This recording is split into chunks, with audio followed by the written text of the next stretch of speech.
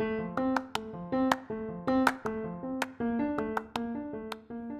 I'm Jillian. I'm Olivia.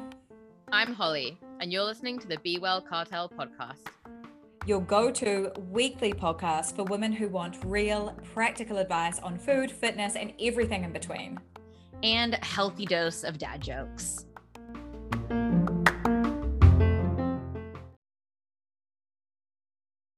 So I've got a potentially misogynistic dad joke for us today. So good morning, good why afternoon, wouldn't we want to good start evening. the morning with that?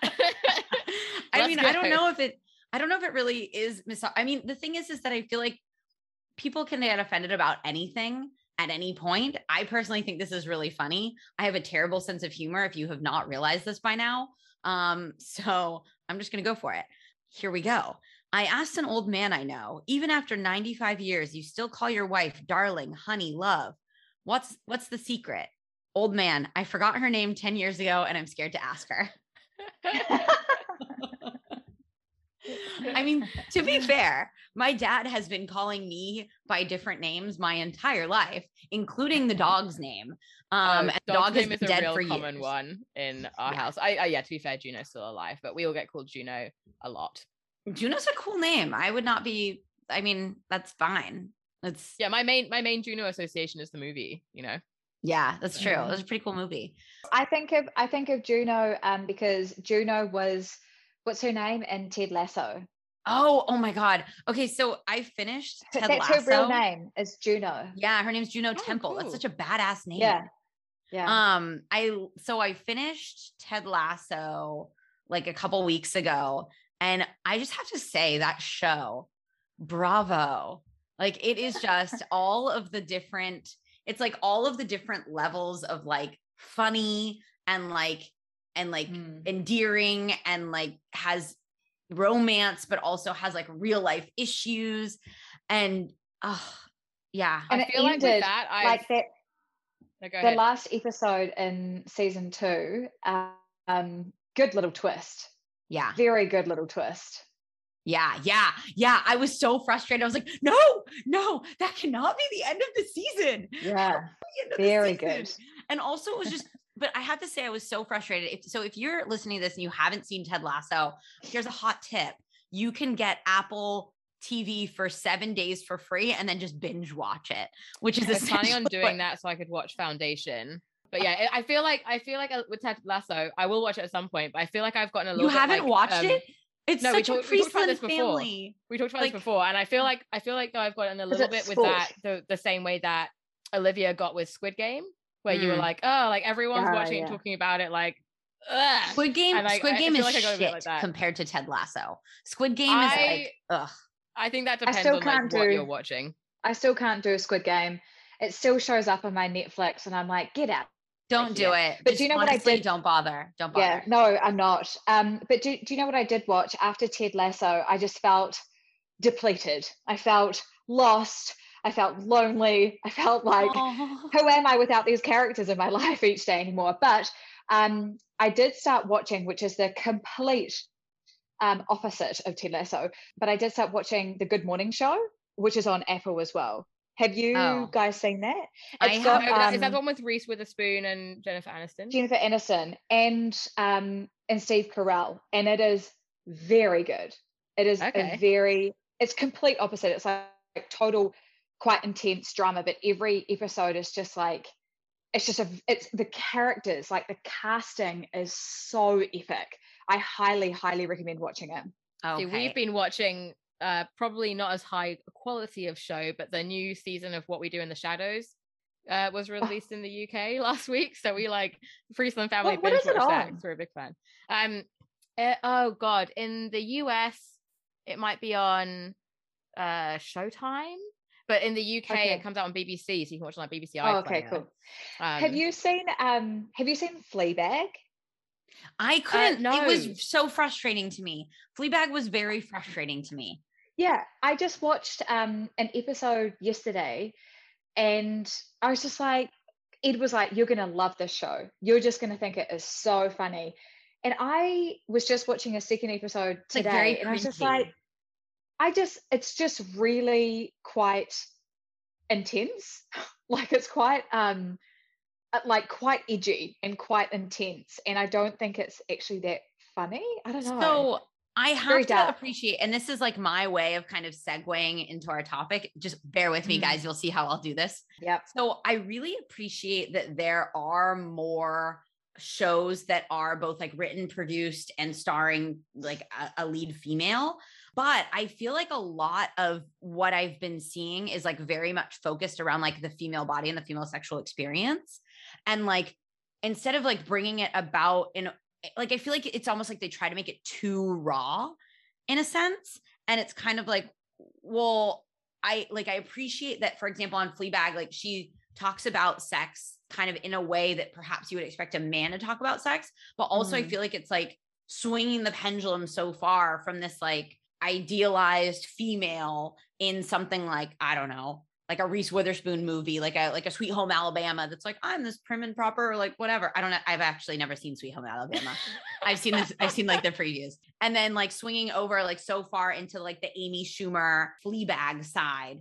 And it's like, well, can't we just have like a badass female protagonist that like loves herself, loves her body, doesn't need to be like super promiscuous, also doesn't need to be like super not like super like tightly laced, and like just have, I don't know. I think that, and I think it's a big step forward for like modern media in a lot of senses. Cause I was actually, I don't know what I was listening to.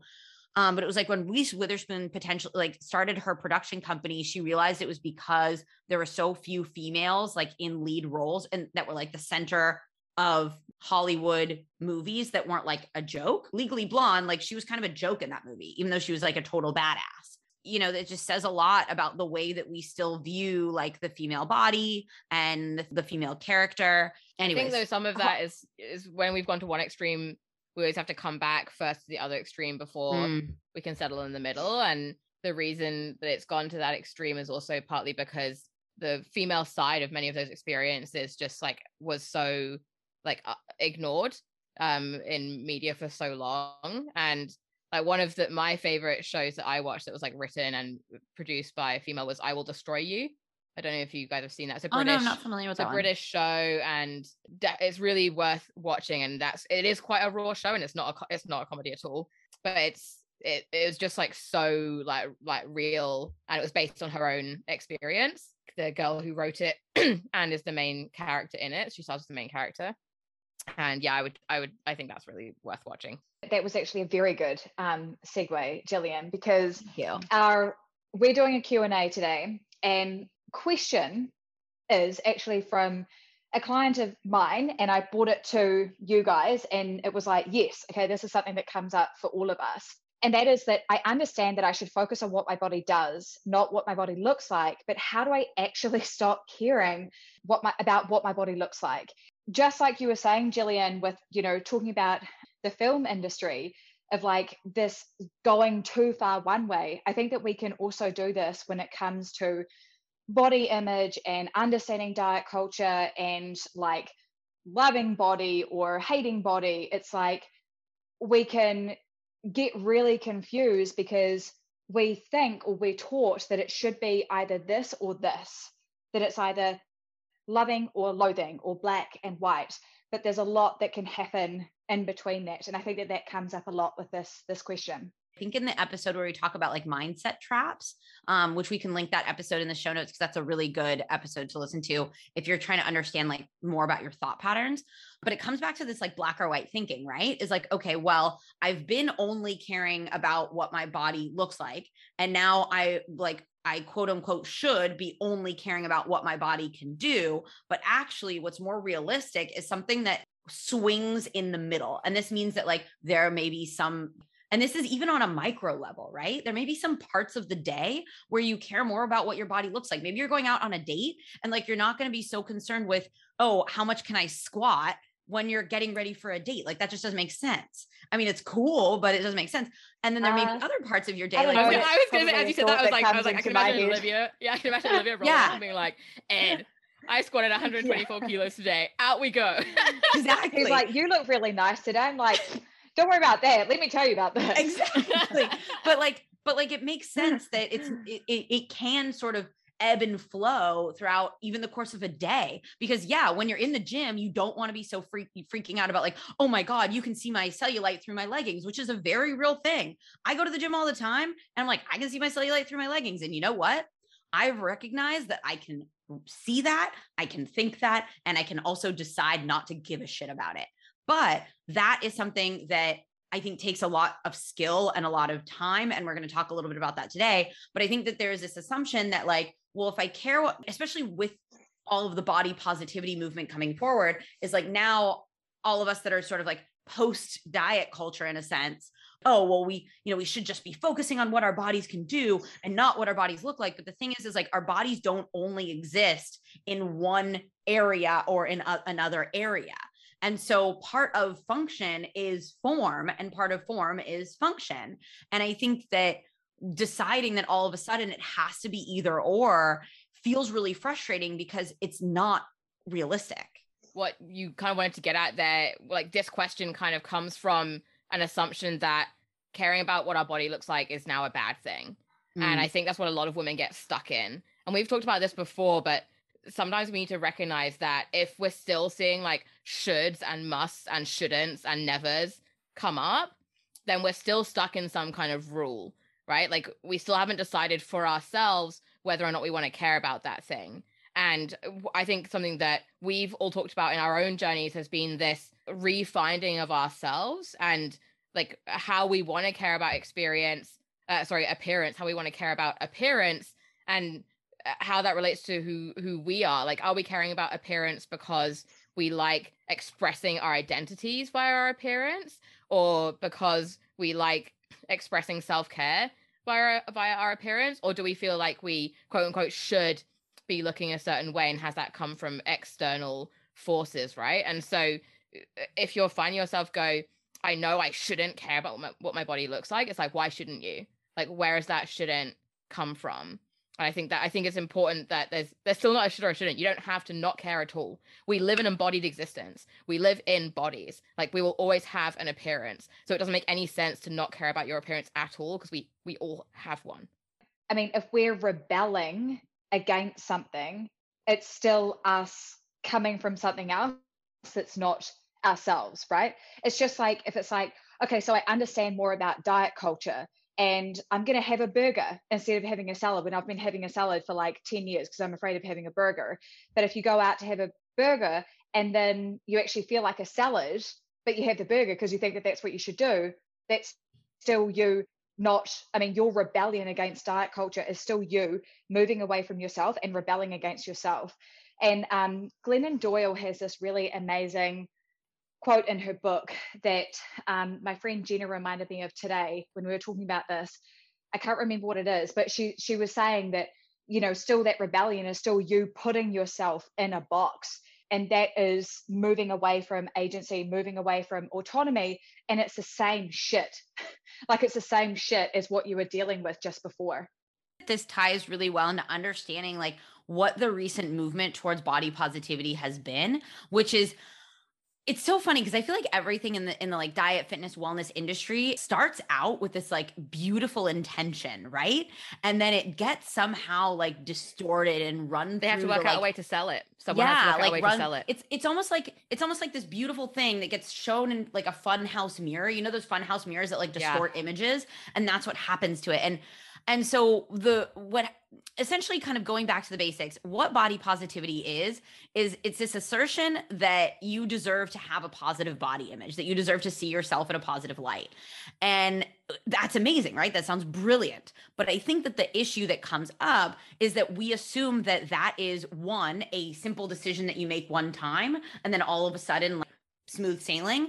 And also that once you make that decision or once you move into body positivity, there's never going to be any wavering. Like it's never going to be something that comes and goes. It's just like you're there, and it's like a house that you walk in the door and you sit down and all of a sudden you live there now.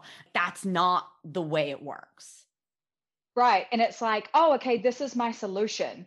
So finding people that are talking about like, anti-diet and body positivity and stuff like that can still be as problematic as the people that are talking about the other end of the spectrum, right?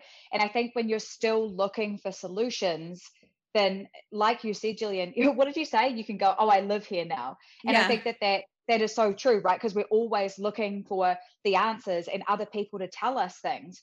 But I think that we also do have to go through that process in order to come back to ourselves and figure out what is right for us, that maybe we do have to bounce along the spectrums and explore these different things. But it's our ability to stay curious with that and stay asking ourselves, like, how does this apply to me? Does this work for me? Is this what I actually believe? Yeah. And we could go with the house analogy. You could go with like a dating analogy, right? Like, don't marry the first person you date. Maybe that's controversial. No, I don't think it's controversial. But it's like try the everyone who's married their high school sweethearts are like, oh my god, what have I done? But it's like try the different spectrums and then find a supportive relationship where you can grow together. It's the same when it comes to like working on an angle to take with a different approach to how you think about your appearance, right?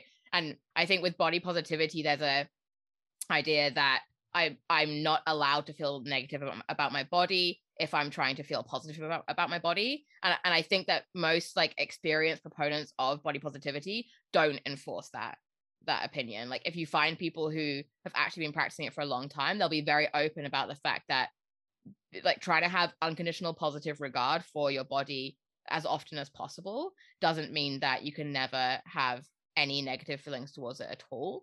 And I think that body positivity is quite a sexy sell, and body neutrality, which is something that we talk about more, is a less sexy sell because it's in the middle again. And we know that we all hate things that are like in the middle. Like naturally as humans, we're like, give me an all or a nothing.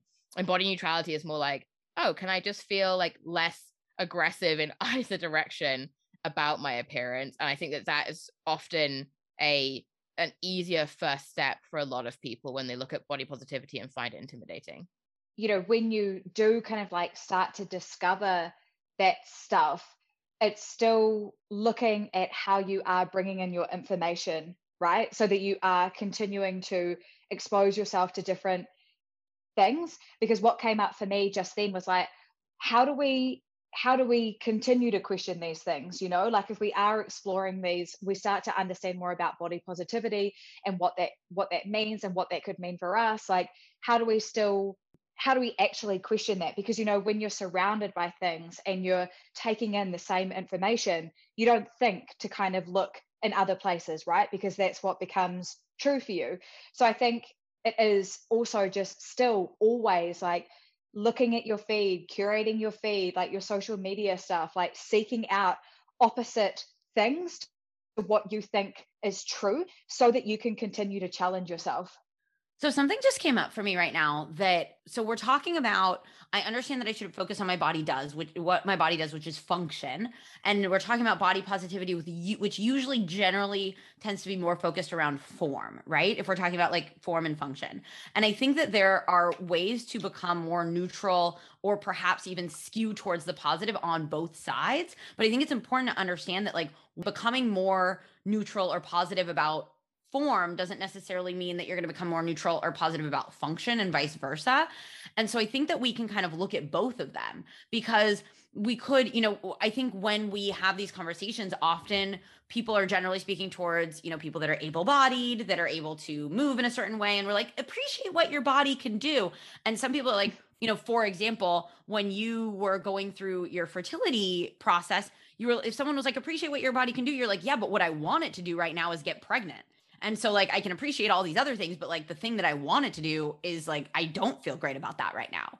And so I think that when we're discussing like the body positivity is understanding that like you can move along the spectrum on both sides and it can be much smaller. Like the improvements or the changes that you make in the way that you think about your body, whether it's the way that it looks or the way that it moves or the way that it functions essentially, can be much smaller changes than we think that it is. Like, it doesn't need to be all of a sudden like, oh, I really, I think I look really pretty today. It could just be like, oh, I really love the arch of my eyebrows. Or, oh, hey, when I got up from my chair just now, like I didn't hear my back creak.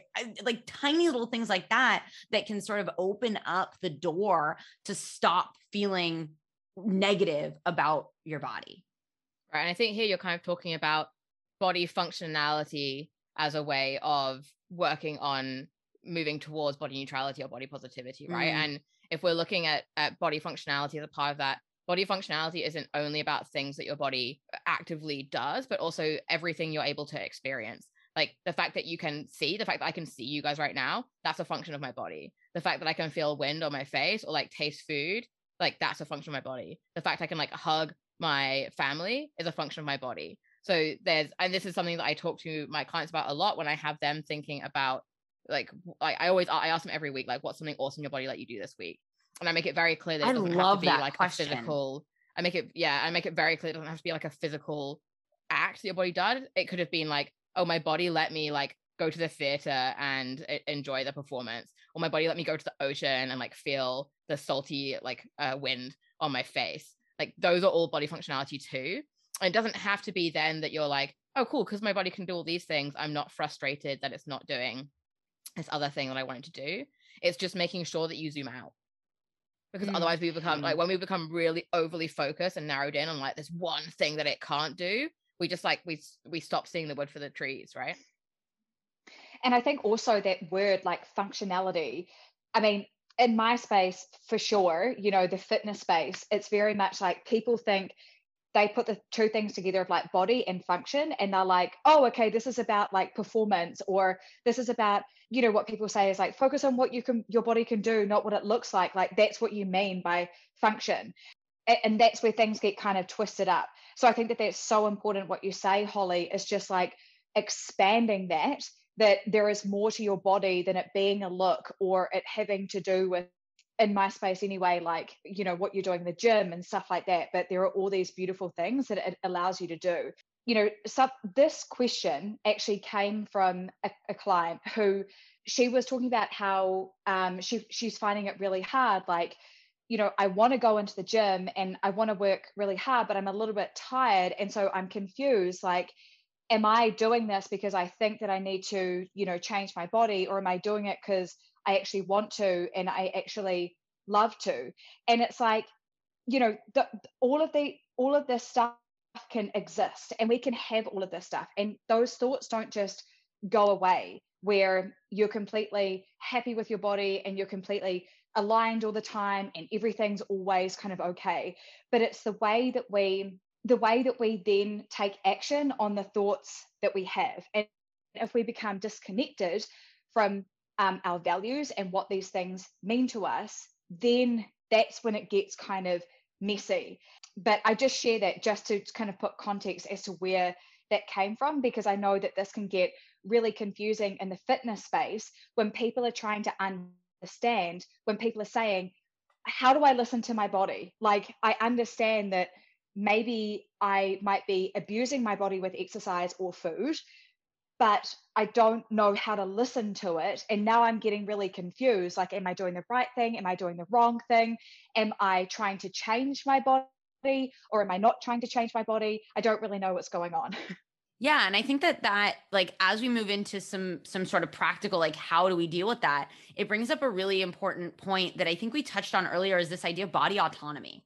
And body autonomy is essentially this idea that like you can do whatever you want to with your body. And that sounds very simple, but actually there's a lot of layers on top of this. And it actually helps us move into one of the amazing sort of how-tos to start unpacking this, which is understanding what your core values are. And this is something that I know all three of us do with our clients, is helping them work through understanding like, what are the principles that are truly important to me as a human? Because I think that often, and this is actually, funnily enough, I don't know if I've ever told you guys about this, but when I first started doing this work with my clients, it was actually, I had to adjust my communication around it a lot, because they automatically assumed that I wanted to know their core values around fitness and health. And I had to, and so I realized after I, like, you know, way back when I first started doing this, I was like, oh, actually, like, this is something that is really hard to understand, that like my core values for my entire life actually play into where I live as far as like what I want my body to look like, the way that I eat, the way that I move, all of these things. And I think that this can be a kind of an aha moment for many people, is understanding that, like, I know sometimes the phrase is used like the way you do anything is the way you do everything. But I think the reason why that phrase is so important is because understanding that the way you interact with the world is through a similar filter in many of the different environments in which you exist. And so that's, for example, like if you tend to focus on the negative on your body, you may also notice that you focus on the negative in other aspects of your life as well. And so understanding that, like, when you are able to define your core values and understand sort of what are the principles that are truly important to me in my life, I can start filtering through the decisions that I make and the thoughts that I have through, is this aligned with my core values, or is this something that has been sort of like programmed into me through my experience, and do I want to take steps to start changing it? Yeah. And when it comes to core values, one of the things that we're often looking for is, how is overvaluing your appearance possibly preventing you from living a life that is more day-to-day aligned with how you want your core value to be represented in your daily actions, right? It's like what mental energy am I wasting on overvaluing my appearance that otherwise I would put into something else? Or what actions is it stopping me from taking?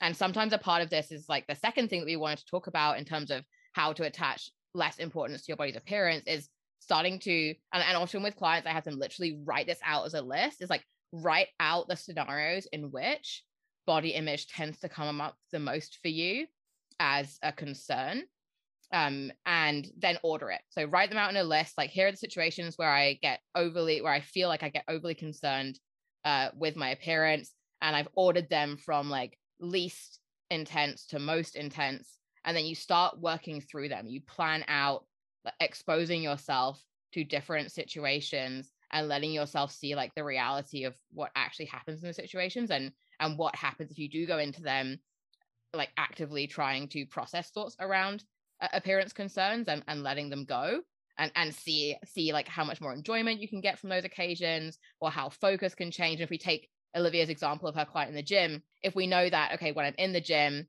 I tend to be more self-conscious about my appearance, how does that hold me back from showing up in the gym the way I want to? Okay, it holds me back because I'm no longer focused on connecting with my body and like doing the best form or putting the most effort into my workout. Instead, I'm thinking about like what my sweat lines look like, or whether that person is thinking about whether my legs look too big to be squatting this amount or whatever.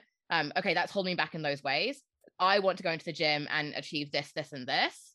Okay, cool. I'm going to go in and try and focus on that today. And those other thoughts will still come up, and I know they will, but I can learn to process those and then refocus on like representing my core values in that moment. Let me go and try and see how this feels. And once you've conquered one situation, you can move on to the next one, the next one, the next one. This is where, and we can link this in the show notes, is the Susan David's work on emotional agility, I think, is so helpful here, because she talks a lot about how you can have an emotion or have a feeling or have a thought and then still do something different. And I think that this is so helpful as you're working through a lot of these fears around body images, recognizing that like you can acknowledge I have the thought that this is happening, or I have the thought that I have this belief. And then I can also take an action that is more in line with my core values, even if there is a little bit of fear around that. Like, I am capable of doing that. And the more that you show yourself that you can do that, the more confident you become. One thing that has been super, super helpful for a lot of my clients, and I've seen just overall, the more I talk to people about this, is starting to diversify and have conversations and identify individuals in your environment or on the media. So diversifying your social media feed to seeing sort of different bodies that talk about different topics, instead of just like, eat this for a six pack, like that's not helpful. And also identifying individuals in your own environment. And that can be someone that you see that you're like, wow, this person seems super confident in their body, or they carry themselves in a way that I really admire. And sometimes becoming like a little bit more observant and curious about how and why the way they are the way that they are can be really illuminating. I know I'm someone that likes to kind of learn by example. And so understanding how someone else is able to embody something that I admire and getting curious about that, whether it's reading a book about that person, if it's like a public figure, whether that is, following that person on social media, or whether that's someone in my environment, like a friend of mine that I'm like, wow, you're super confident. Can you share with me how you feel that way, or why you feel that way, or what contributes to feeling that way? And you may be surprised that people like to talk about themselves. Like, people like to share these things. And so sometimes it can feel really empowering to say, hey, here's someone else that embodies this thing that I really admire, and I can talk to them about that, and that can be helpful. Right. And part of that also requires the skill of being vulnerable on your part, right? Because you have to go to someone and say, I am struggling with this. I would like your help with it. And so I think that's an important part. So I think that there are ways to do it. And this is just personally, I think that there are ways to do that without necessarily being incredibly vulnerable at the outset. Because I think that if you start by being curious, that can lead into, that way you can kind of test the waters. So simply just being curious about an individual, that can test the waters and help you. If you're more nervous about being vulnerable, then you can kind of decide, do I want to be vulnerable with this person? Because you can gauge how vulnerable they are with you, perhaps. Yes, but I think even just the act of like reaching out to someone to learn more about them, it like that requires you admitting that you want to learn from someone, and that requires admitting that I have a gap in my knowledge, and that is vulnerability in itself. Yeah, that's true. That's true. Yeah. So I'll try and wrap the last 2 points together because I think they go together quite well, and we're kind of coming up on time. And the last 2 points that I wanted to put in are both involved in basically like acknowledging and dismantling your own prejudice and your own fat phobia. And it's just an essential part of working through attaching less importance to your body's appearance is acknowledging that we all have internal prejudice. And even if you're someone who, and I think that all three of us would say that we're people who do quite well with like not judging people by their bodies, in spite of that, internalized in us from 3 decades of fat phobic media and messaging and whatever else, there is prejudice and fat phobia in there. Otherwise we wouldn't worry about what our body looks like in the first, and whether our body was larger or smaller. So that is an essential part of starting to work through it, monitoring your thoughts around it and working on where those come from and what alternative thoughts might be and what's the evidence for those alternative thoughts versus the ones that you currently have about body shape is really important. And as part of that, you can bring in self-education. And self-education can look like things like Jillian just mentioned, learning from people who are already in that space, but it can also be reading books. And in particular, I think ones that are very helpful are Fearing the Black Body and Health at Every Size. And I put those 2 down specifically because they relate to understanding society's views towards body size. And I think that those are where a lot of the prejudice comes from. We talked a lot about the personal work, and I think the personal work is very important. I know Jillian has a suggestion for a book that's like personal body image work based. But I think that we need to, like, it's great to do the personal work. It really is. But we also need to look out and do the societal work and understand where and how that's affecting us, because that will be there even after we've done the personal work. Totally. And I actually, as you were talking, so I had put down there the body image workbook because I think that is an amazing way to do that introspective work and also understand as you're observing where these biases come from. I know personally, and I've spoken about this on the podcast before, a lot of my biases came from what I heard in my home growing up. And so that was the way, especially the way that my father, who is an incredible person, I love him to death, but he also has internalized fat phobia from his family, because I've talked to my grandma about this before. And so hearing a lot of that fat phobia or phobia around certain body shapes, or how food can potentially lead you down a road to a body shape. I heard so much of that in my home growing up. And so that for me ended up influencing so much of the way that I viewed my own body. And I also, as you were talking, Holly, John Berardi, the first podcast series that he did was absolutely incredible, and actually talks a little bit about some of the history behind a certain idealized body shape. I think that he interviews the author of Fearing the Black Body. Yeah. Essentially, yeah. So we'll link those that podcast series in the show notes because it is brilliant. I think I listened to it twice. And then the body image workbook, I think, is really, really helpful, as I said, to start digging into some of the roots of where this stuff came from. And then also working through the desensitization that Holly, that you mentioned. And then the last thing that has been a game changer for me and is something that I talk to people a lot about is this remembering that we are always the main character of our own movie. And so when we are in a situation in which we feel like someone is judging our bodies, or someone is looking at us in a certain way, or someone is, even whether it's judging body form or function, maybe you're in the gym and you feel like someone is judging the way you move, or maybe you're, at a bar and you feel like someone is judging what you're wearing or what you look like.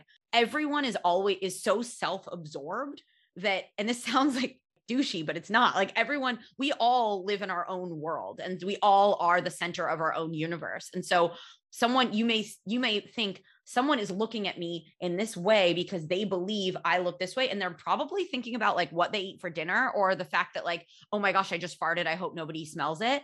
And honestly, the more that we can start to train our brain to realize that that is also a possibility, the less we can focus on like, people are judging me for XYZ, because usually they're not. Usually they're just thinking about themselves.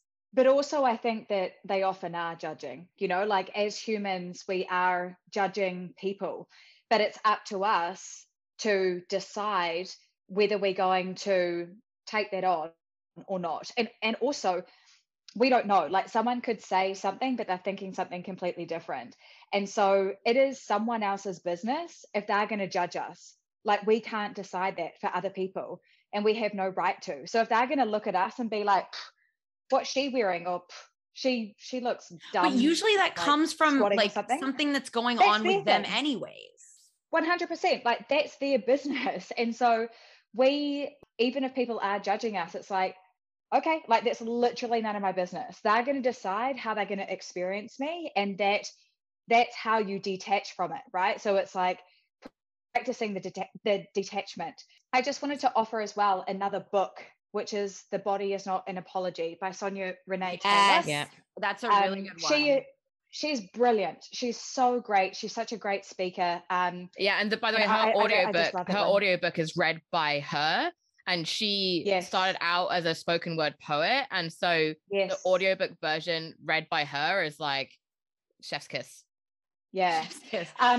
And I do just want to say one last point before we wrap up, and that is we can still have these thoughts about our body. So we can still be like, oh, I'm in this confusing kind of place, and they can be there.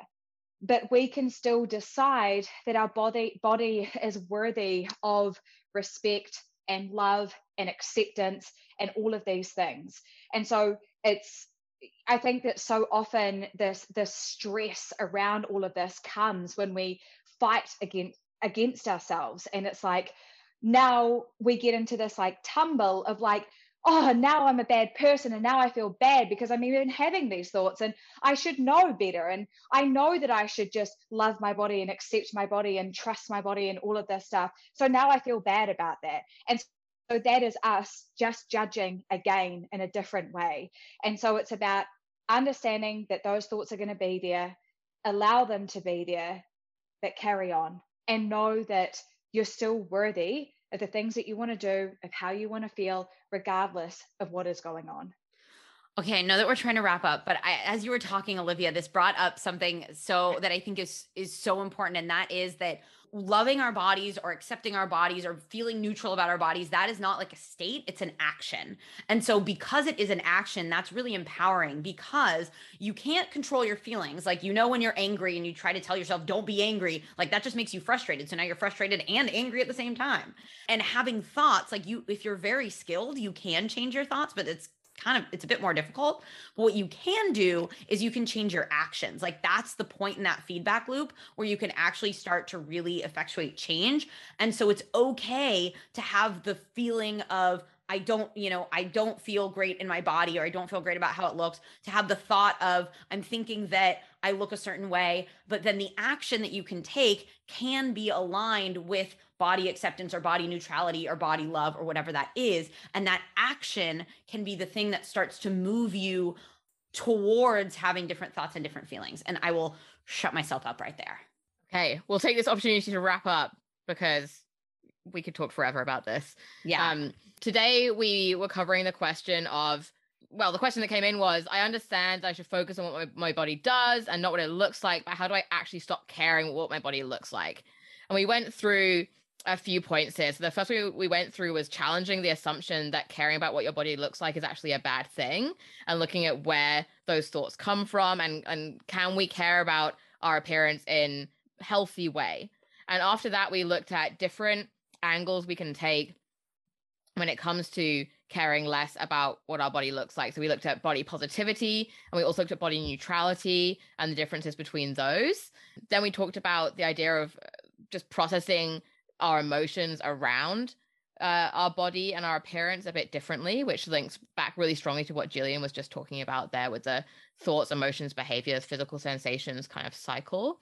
And then lastly, we did some sort of practical tips on actions we can take to move away from attaching so much importance to our appearance. So we talked about knowing what your core values are and looking at how overly emphasizing the importance of your appearance is holding you back from living in line with those. We talked about gradually confronting body image fears. We talked about acknowledging and challenging your prejudice towards larger bodies in general. And we talked about looking for and asking for advice from people who have already been through that journey and who you respect their perspective on, and learning from them. And we also talked about educating yourself through some really awesome books, and we'll put the names of all those books in the show notes for you as well. We'll put the podcast to John Berardi. Susan David has some really great interviews, and her book, I think, is and awesome. I think if you're interested in the idea of like emotional flexibility, then also looking at Stephen Hayes, who I'll put in the show notes too, who's the founder of ACT, of Acceptance and Commitment Therapy. He talks a lot about psychological flexibility, which I feel like is kind of where the emotional flexibility came out from. So I think both of those are good people to look at. Amazing. Wow. There's a lot in there. All right, guys, should we just shut ourselves all up before we keep going on this? This is an amazing episode. As always, if you enjoyed it, share it with someone, share it on your social media. That is an amazing way to support the podcast as we continue to work towards growing and being able to share and serve and teach so many more people. You can follow us on Instagram at Be Well Cartel. And we also love your feedback. So if you listen to this episode or any other one and you really enjoyed it, let us know. You hated it, also let us know. You have suggestions, let us know. And we will see you again here tomorrow. Not tomorrow, next week. What am I talking about?